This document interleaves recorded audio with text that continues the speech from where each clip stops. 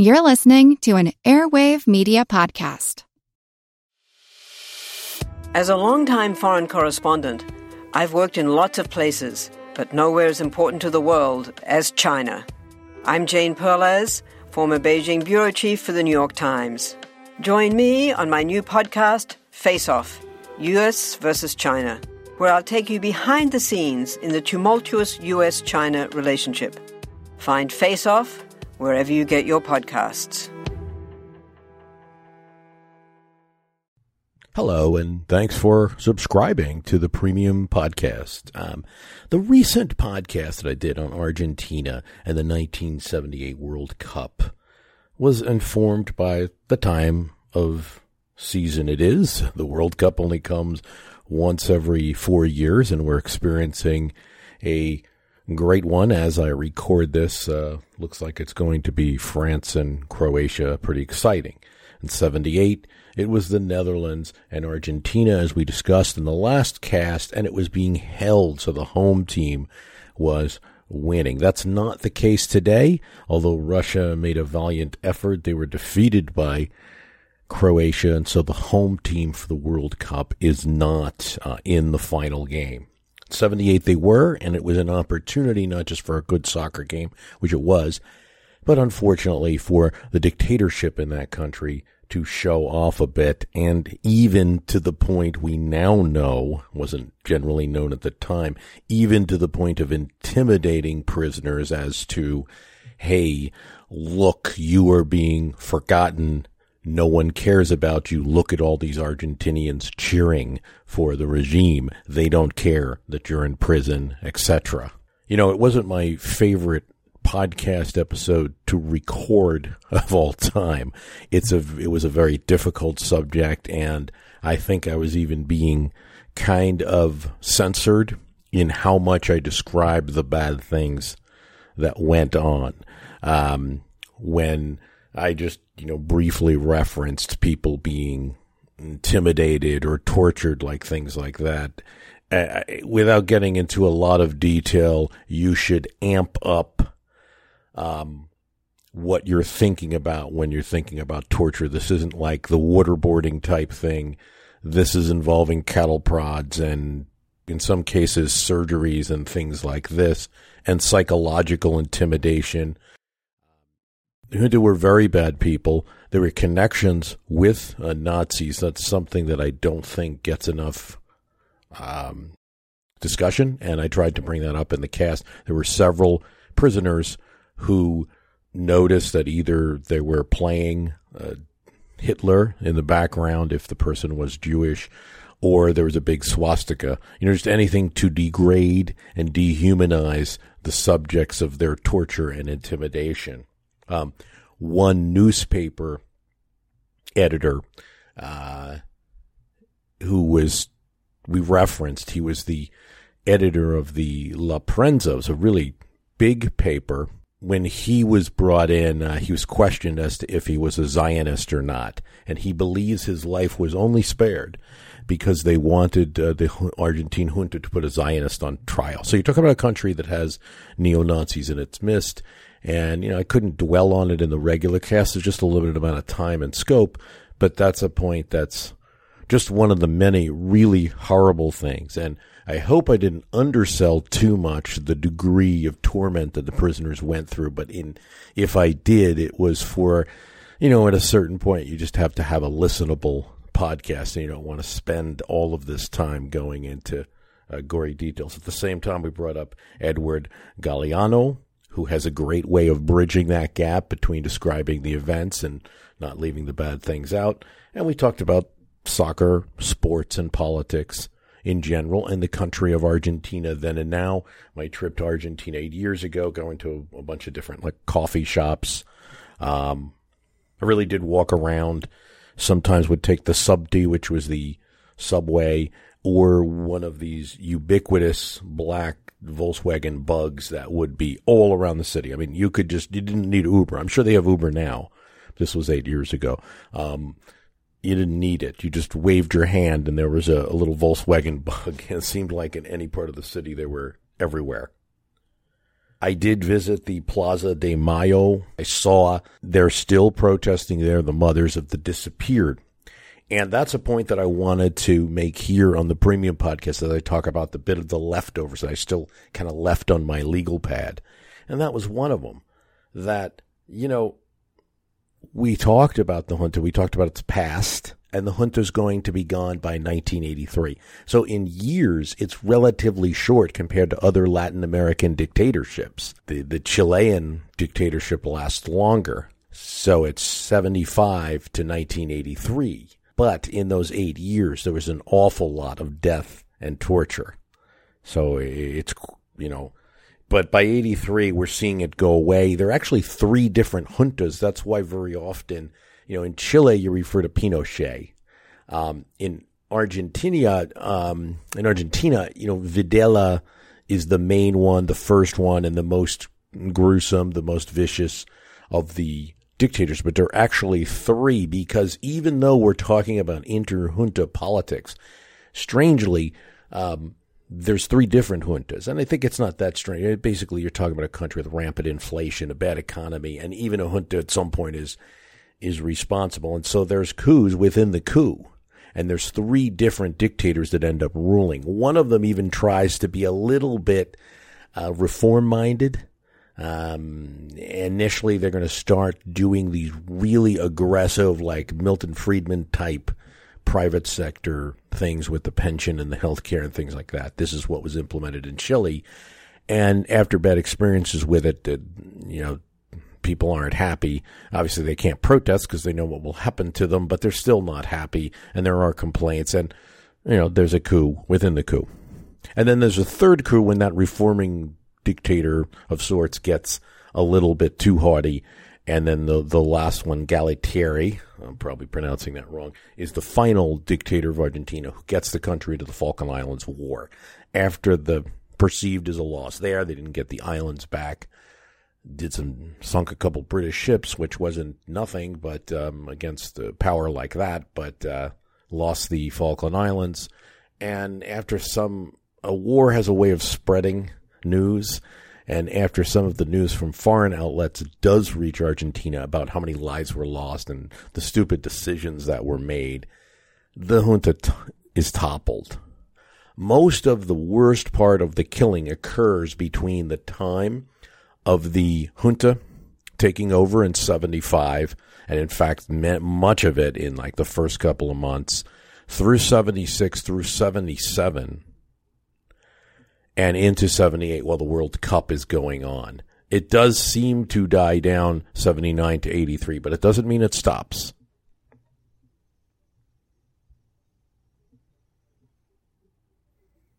In 83,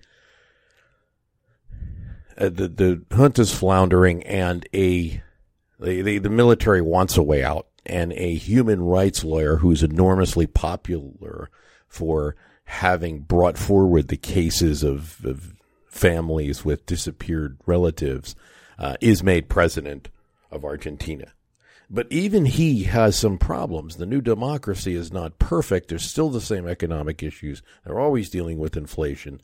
And he's forced, because he can't totally control the military still, he's forced to they do something called the full stop, which ends the prosecutions of the junta. So only the very top leaders of the junta are prosecuted at all.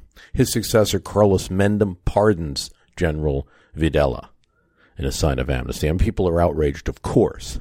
In recent times, when documents that demonstrate through the Chilean connection, all right, the U.S. is forced to release documents about the involvement with the CIA in Chile under the Clinton administration. And when some of these start coming out and reaching Argentina, you can see that the U.S. has also been supportive to the Argentine junta. And this is going to cause outrage in the country. And it's that CIA connection that leads the president to overrule. And then the Supreme Court finds the pardons unconstitutional, and the Congress votes to allow prosecutions now of the general. So really, I bring that up because even as I was visiting the Plaza de Mayo in 2010, years after this dictatorship, not everyone had even begun their prosecutions. So the dictator Videla dies in 2016, and he was serving a sentence at that time.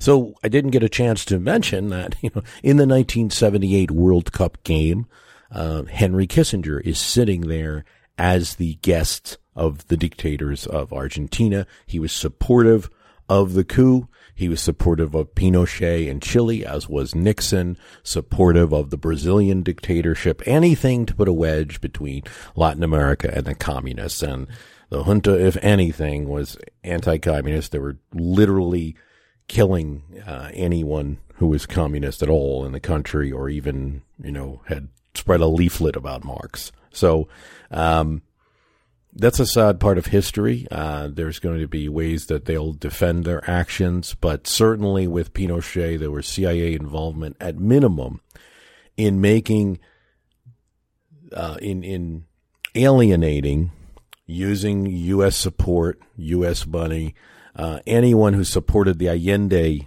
government before Pinochet, and making it easy for the government to be toppled. We still don't know the full extent of everything.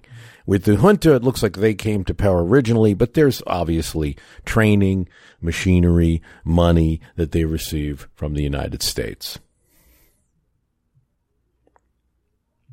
Jimmy Carter, after the problems with Nicaragua, after Nicaragua and Somoza there is overthrown, and there's a communist government that comes to power, and Jimmy Carter is facing political problems with it, he's forced to, as well, deal with the Argentinians, however reluctant he is. Reagan comes into office with the full-throated support for the Argentine junta. It's only the Falkland Islands War where the Argentine junta did the one thing they couldn't do with the Reagan administration, and that's launch a war against our greatest ally, Britain, particularly with Margaret Thatcher, who had a great relationship with Ronald Reagan there. So they crossed the Reagan administration there. But in every other way, the United States, particularly Ambassador to the UN, Jeane Kirkpatrick, is supporting that junta.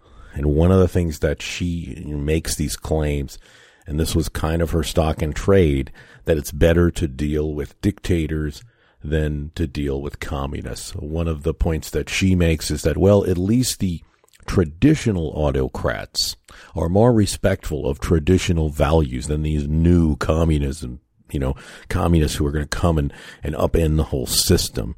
For instance, they're going to respect the family. And Robert Cox, the journalist who we talked about, and other newspaper publishers who were imprisoned, and victims tell stories of families, being tortured together. They would often pick up members of an entire family, because the goal of the junta was actually elimination of subversives. They weren't respecting any family boundaries whatsoever. If someone was considered in their minds to be communist, they were subhuman. So, obviously, there's some shame with the United States in the story. I think just in the scope of talking about a soccer event and the junta and the disappeared and explaining it and things like that, we can't get into everything. But there certainly was a shameful record involving the United States.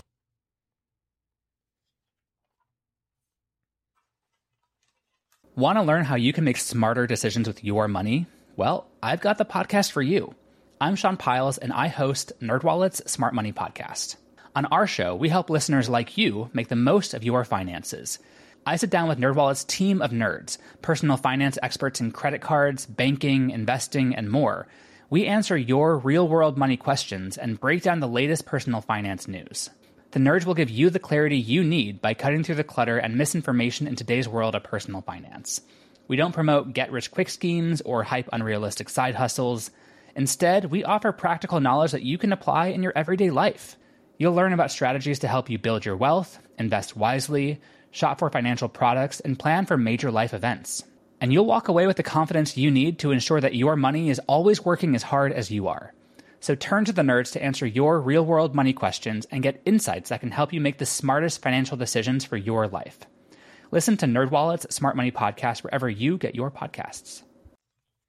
However, it's also not over in other ways.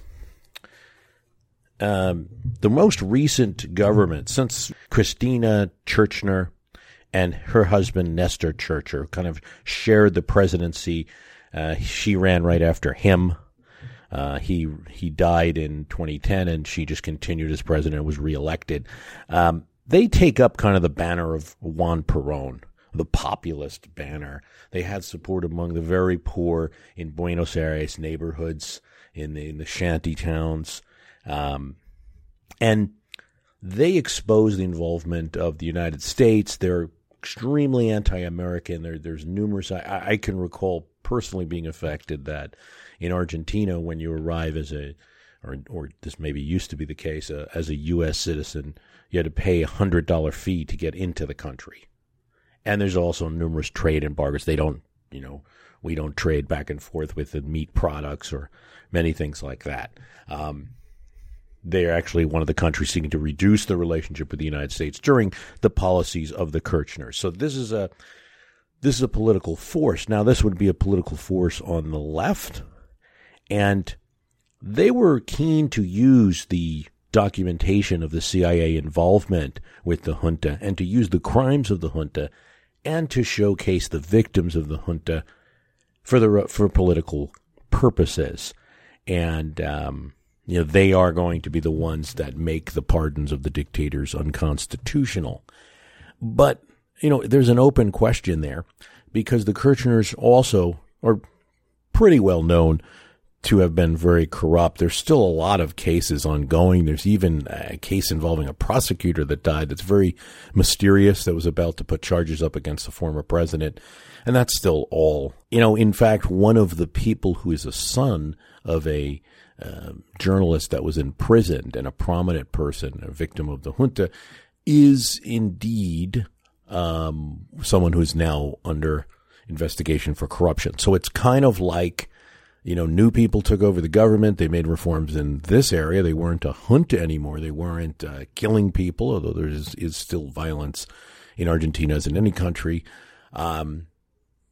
But were the people better? Because there's definitely allegations of corruption, and any argument that one would make with the Kirchners would just come back that you're, part of an American plot or something like that. There's one more story that we didn't get into, and that's that you did have people who were participating in the crimes of the junta.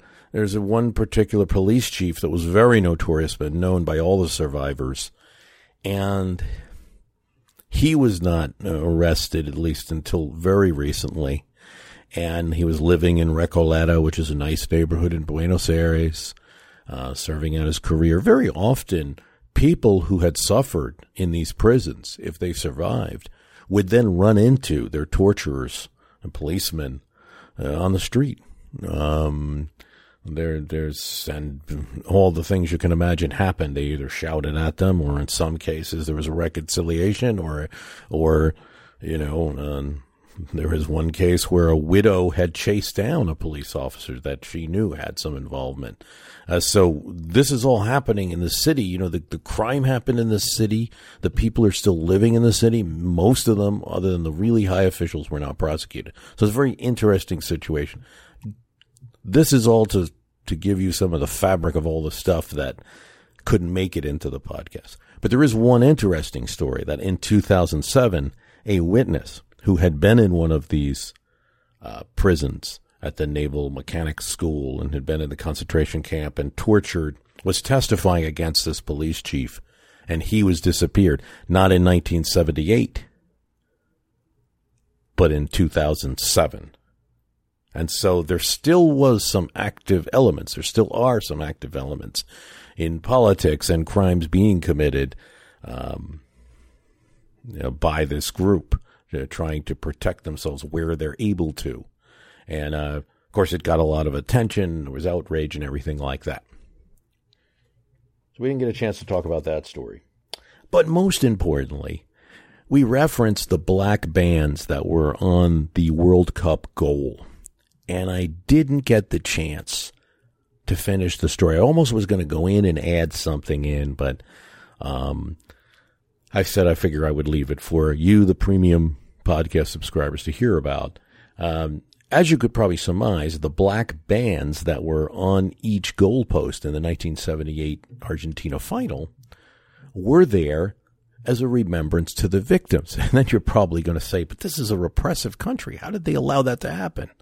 Well, the groundskeeper, and this is someone who wasn't talking about it at the time or anywhere near at the time.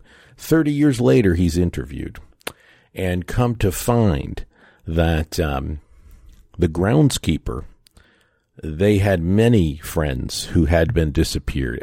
People knew generally in Buenos Aires what was going on. And they looked for a way. They have this big TV event. What can they do as the grounds crew? They thought about writing something in the grass. But they said, they're just going to take us and we're going to be on a plane over the Atlantic if we do that. So they put the black stripes, or they look like armbands, on either end of the goalposts. And one of the things about the story is that as much as the dictators wanted to use football to their advantage politically to win over the populace, to make the regime seem popular, they didn't really know anything about soccer whatsoever. These were military generals who spent their time with that. Videla, as far as they knew, never watched a game. In fact, the World Cup, when he's smiling there after the victory, most people say that's the only time they ever saw him smile. They know nothing about soccer. So what the groundskeepers were able to convince the military attaché that was in charge of running this whole World Cup was that putting the black on either side of the goal was traditional, whereas these new modern goals that are all white on either side of the poles, that's the new tradition. But the old tradition, the old way to do it, the proper way, is to put black on either side, just like the soccer ball. And they were able to convince the dictators that this was the right way to go, and never mentioned a word that it was in remembrance of anything. And it worked. And all of the World Cup games featured these type of armbands. Well, the dictatorship went for anything traditional. What I like about the story, and the sad part of leaving it out of the last podcast, is that, well, as it turned out, while this game was going on, the disappeared were remembered. They were remembered. And they were remembered by a lot of journalists and by the mothers of the disappeared in the playa. And as bad as things were and had been already, they would get better. Hi, it's Bruce. Listen, we all know the news headlines are full of wild stories, like how the world is tipping towards authoritarianism, all while somehow, simultaneously, freezing, flooding, and on fire. It's a lot to take in. But what if, instead of being on the brink of disaster, we're actually on the cusp of a better world? If I've got your attention, then I highly recommend tuning to a podcast that offers a weekly dose of optimistic ideas from smart people. What Could Go Right is the acclaimed news podcast from the Progress Network. Zachary Karabell and Emma Varvaloucas dive into the biggest news and most pressing topics of our time, from climate change to politics, and make the case for a brighter future. Season 5 features fascinating guests like democracy scholar Yesha Mounk on the hidden perils of identity politics, and NPR anchor Steve Inskeep about the importance of talking to people who differ from you, and what Abe Lincoln learned from those conversations that helped him unify the country. It's time to ditch the doom-scrolling polarization and start focusing on some of the things going right. So check out What Could Go Right wherever you listen to podcasts. In a recent episode, I spoke with Dr. Paul Cartledge of the University of Cambridge about Greek democracy. Wasn't he great? I mean, I think it was a great episode, but it was a long one. We talked about a lot of topics and kind of feeling that maybe we need to put it together more. My feeling is that Greek democracy is not held in high value in America as maybe Roman-style republicanism, representation. I like the concepts we talked about random civic participation outside of juries. We don't really have that as part of our American system. So I thought it was a big takeaway from what Dr. Cartledge was saying, and I think another big question is, do we take democracy in vain? Have we created something that's getting farther and farther away? The amount of representatives that we have versus people, farther and farther away from real democracy, but yet using the name of democracy. And is that the reason that democracy is under siege? Because we don't have a full democracy. And that's I think the takeaway from what was a long interview with a lot of parts and a lot of Greek words and things like that. My History Can Beat Up Your Politics is not going to become an interview show. We did a lot of interviews in last year. I really took advantage of it. I had a lot of authors contacting me. They still are. I just took advantage of it. We have this technology. Let's use it. But I'm using interviews where they're interesting, where they're unique, and where they can add something, and I can have a conversation with the person and try to get some unique content or answer a gap in knowledge that I might have. I don't know particularly a lot about Greek democracy and the ancient Greeks, so talking to Dr. Cartledge was great for that reason. And these interviews, having built up a good amount of them, are useful for my own knowledge and things that we can reference in later podcasts as we move forward with the cast. But it's not my intention, by the way, to switch to interview only or anything like that. Finally, I really enjoyed talking with Patricia O'Toole and talking about Woodrow Wilson, really hunkering down on some points about him, about the desegregation of the government. I mean, to the extent that we can nuance that, it's wrong. But how did it actually come about? Woodrow Wilson just didn't come in and order this done. And talking about the trade-offs. And one of the points that, if I had one takeaway from that conversation, it would be when Patricia O'Toole talked about how, really after Woodrow Wilson, a significant amount of the Gilded Age and that idea of, the rich people having all the money. Not that hasn't totally gone away, but it was reduced, and it was reduced specifically by a Federal Reserve, which was able to provide more credit to more people. All right. It's not about just some central bank. It's about the fact that central bank can fortify banks throughout the country and make sure they keep operating and make loans to people. And that have provided more credit. The reduction of tariffs provided better prices, and the income tax provided, in addition to functioning to reduce the tariffs, also ensured that wealthier people paid more, because at the time it was a very progressive income tax. So all of those things that are happening under Woodrow Wilson, he needs to get Southern votes from Congress to do. And she talked about that trade-off. I think that's a key takeaway from her interview on My History Can Beat Up Your Politics, because it's not something you hear discussed with Woodrow Wilson elsewhere. And you really think about it, and we went from Gilded Age, say right after the Civil War, to the end of it in some ways in the 1920s. And the bridge president, not responsible for all of it, but kind of symbolizing it and affecting a lot of it, is Woodrow Wilson. Something I'll definitely explore more in future podcasts. So that's why I like the interviews, because they're definitely able to bring up thoughts that I don't have.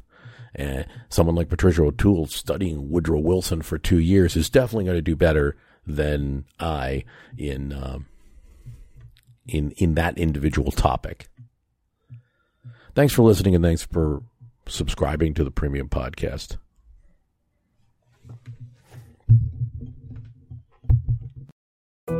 We all know how important it is to keep your eye on the money, and not just your own. Stay on top of the latest financial and market news with Yahoo Finance, a podcast that releases new episodes almost every day. You'll hear a brief overview of the biggest news in the financial world, all in 3 minutes or less, right after markets close. Check out Yahoo Finance wherever you get your podcasts. That's Yahoo Finance wherever you get your podcasts.